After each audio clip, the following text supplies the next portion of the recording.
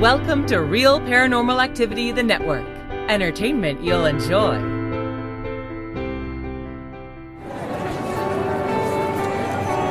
You are listening to an RPA production, where people gather.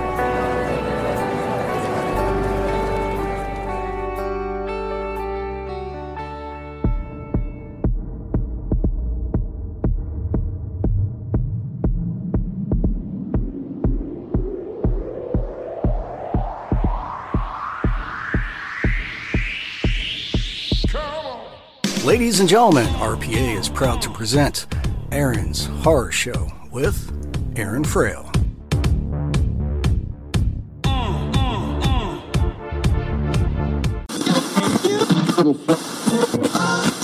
Hi, I'm Phil Hughes. And I'm Jen Doherty. We're the creators of The Workshop Presents. And you're listening to Aaron's Horror Show with Aaron Frail. Welcome to Aaron's Horror Show Season 2, where we talk about some movies and read some fiction. If you want to go ahead and get a hold of the show, you can always contact me at Aaron's Horror Show on Facebook, or Aaron Horror Show on Twitter, or Aaron's Horror Show at gmail.com. Thank you for listening and enjoy the show. Welcome to Aaron's Horror Show, and I'm your host, Aaron Frail. All right. It's summertime. I've been on a science fiction kick lately with the movies, and I mean, Stranger Things was horror. Pretty gruesome, that creature. But this one is straight up sci-fi. There's not a horror show at all. But I want to talk about it because it was a good movie. So it was called See You Yesterday, and it was a time travel flick that kind of places itself and does an homage to, of course, Back to the Future. And how can you not get a Back to the Future reference? And it's even cool the way they did it. They had Michael J. Fox appear in the movie, and he even says "Great Scott" at one point. He's like the teacher of the two main character kids in the movie. So they got Michael J. Fox in that, and I thought that was kind of cool. So I definitely enjoyed that little aside there for those fans of Back to the Future. And of course, spoiler alert, I'm going to talk about this movie pretty thoroughly. So, if you don't want to be spoiled, go on Netflix, watch See You Yesterday, and then come back to the show. But yeah, See You Yesterday, I would definitely recommend it. I think you should go out and watch it. Essentially, it's about these two kids that are working in their garage, and they make these backpacks that can, help them time travel to the past. And it's set in New York, by the way, in Brooklyn, and it's done by Spike Lee's studios. I recognize the name of Spike Lee's movie studios, because my friend Ryan Denmark used to work for Spike Lee, and you might have heard of Ryan Denmark because I interviewed him on the podcast way back. So if you do want to listen to one of the first interviews I did, and Ryan was on the show, so you can kind of see what he's doing. But yeah, anyway, so yeah, it's a done by Spike Lee studio, but it's not Spike Lee himself. I didn't recognize the name of the writer and director of it, so I definitely will see more by him, because I enjoyed the show. But the premise is these two kids are working out of their garage. They're geniuses. They're set to go to MIT or something like that. They're basically invent time travel in their garage, and they do it in these little backpacks where they can jump back, but only one day. So it's not like a time travel in the sense that they go back to 1955 and meet their mother or something. No, it's just one day, and then later on they expand the capacity to go back a week. And they give a really good reason for why the kids keep jumping back, because they prove they can do it. And then after they find out they can do it, the main character, her brother, is involved in this tragic shooting. So these overzealous cops, shoot her brother. Her brother's basically in the wrong place at the wrong time, and they're looking for these other two guys that kind of match their description, or maybe they don't match. I mean, they really don't match their description at all. They're just, looking for these two guys, and the overzealous cops, like the brother is reaching for a cell phone, and the cops gun him down, and so her brother dies in this very tragic, like, shooting, and, you know, she realizes she has the ability to fix it. She can time travel, so she can, like, you know, since he was just in the wrong place at the wrong time, she could go back and save him. And so they try, you know, different ways to save him. So,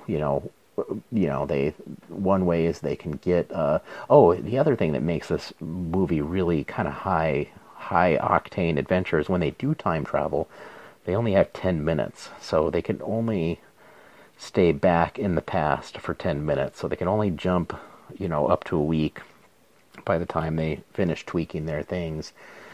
But each time they only have 10 minutes to change whatever they need to change. And so they're running, you know, like they're booking it as fast as they can go as soon as they jump. And, they try different ways to save her brother. Like, you know, he's in the wrong place at the wrong time. So one of the ideas is maybe they find out where he is and, you know, just stop him from going to the location where the shooting happens. The other thought is that the reason why he gets shot is these other guys rob a bodega. And so they thought, well, maybe we'll stop the bodega from being robbed. And, you know, they try that out. And there's also some other things where there's a guy that's kind of a jerk to her, and she kind of gets her revenge on him in some of the jumps, you know, where she's, you know, like throws a Slurpee on this guy that's being a jerk to her, you know, and anyways, there's some comic moments where they're using, you know, time travel again and shenanigans, but the main crux is that they have to, like, really book it to try and save her brother, and they have to try these different things out, and then they, you know, also have the danger of crossing their own timeline, and they eventually figure out how they can stop that from happening. But eventually, kind of, it all gets to these moments where, like, her friend gets killed instead of her brother, and then she has to, like, make the choice between her friend and her brother. But what I thought was kind of neat is that when her friend dies but her brother doesn't, she actually, you know, one, convinces her brother that he died and he's around because of they changed the past, but she also convinces him of time travel, and her brother eventually makes the choice to get himself shot rather than have her friend get shot. And they're doing it in kind of a Back to the Future way. So, you know, in Back to the Future, they had this whole, like, you know, the big scene with Marty McFly. He's there, you know, playing the guitar, and his mom and his dad are about to not hook up, and so he starts fading out of existence, right? You could see his hand disappear, and, you know, there's a photo of him and his brother and sister disappear from the photo, and they have this whole disappearing thing going on. Well, the same thing happens in See You Yesterday. So, like, for example, when her friend gets shot, he sees himself get shot, you know, in the past, and so therefore he starts fading out of existence because he would never be able to time travel at that point to see himself get shot. And, you know, like, there's a funeral program that they have that has her brother's face on it, but then after, you know, her friend gets shot instead of the brother, then it's her friend's face on it. And so, you know, there's this one moment where, because her brother's kind of convinced of this whole time travel thing, he sees the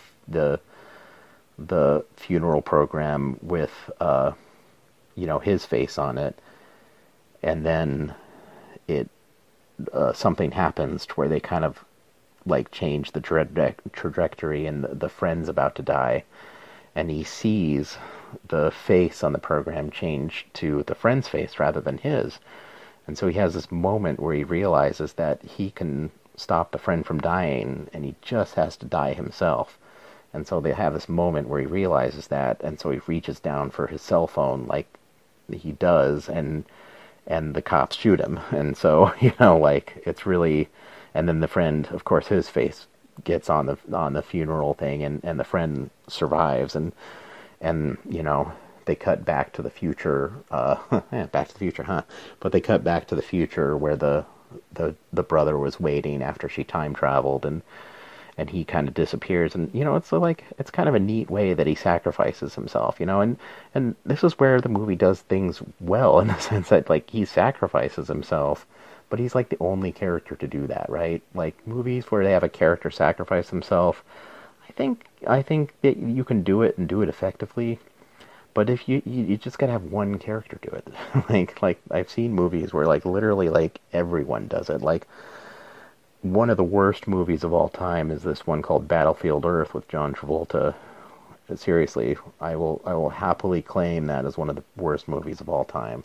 If you want to see a particularly bad movie, so bad I don't even want to watch it again. I watch them so you don't have to.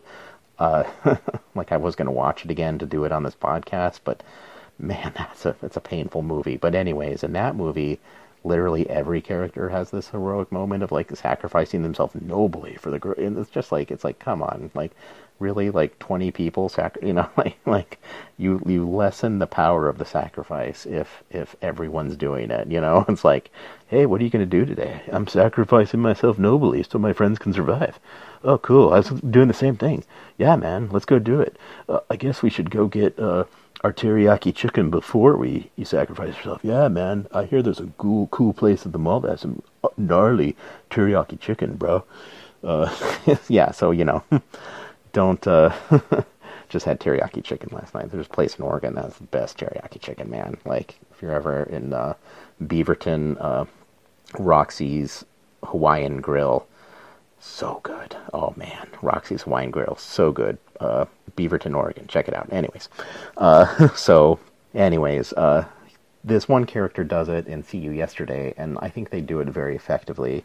But overall, it's a good story. Like I love time travel stories, but this one really, like, they make it into a very fast-paced movie because, just the constraints they put around the time travel. They can't go back too far. They can't do anything more that take them 10 minutes to do. So, they have literally 10 minutes to book it through the past and try and make their change. And then they have all this other stuff they're concerned about, and they handle all the paradoxes really well in the movie that, of course, come up with time travel and kind of address them, individually, and just overall very solid movie. And if you're like me and you want to watch some great sci-fi movies over the summer, then there you go. Watch See You Yesterday. I recommend it, and best thing is it's on Netflix. All right, cool. Well, that's all I have for you this week. So, for those of you that supported the Robin Hood of Couches on Patreon, thank you so much. I appreciate that. The books are either in your hands or coming out soon. If you do support Patreon after the Robin Hood of Couches comes out, then, basically, you can get whatever book is coming up next. So Patreon is this ongoing thing. It's only charges you every time I release a book. So I'm not going to do it like per podcast or per album for my music career. I'm going to kind of tie it to the book so I can give books as the rewards. I'm only, doing it per book. And so really you only get charged like maybe twice a year. And I'm also going to warn people before I charge them. I'm not just going to go and say, oh, congratulations, you bought my next book. No, I'm going to announce the next book and say, hey, this is the date that you have to either sign up for the next book or unsubscribe to being charged if you want. So, Patreon is sort of a reoccurring thing, but, it's it's reoccurring to help me out, but I'm also going to make sure when the next book is coming. That way, you know all the stuff. So, yeah. Anyways, you could check me out on Patreon. patreon.com/Aaron Frale, AARONFRALE. All right. Well, have a good night, and check out some other cool stuff we got here on Real Paranormal Activity. We got some cool videos, The Witching Hour and Full Dark Productions. You got Real Paranormal Activity on Mondays. You have me on Tuesdays, Terry's Mysterious Moments on Wednesdays, and of course the Sandman's Lullaby on, generally speaking, Thursdays, and lots of fun stuff. So you should really check out some of the other stuff, and thank you so much for listening, and have a good night.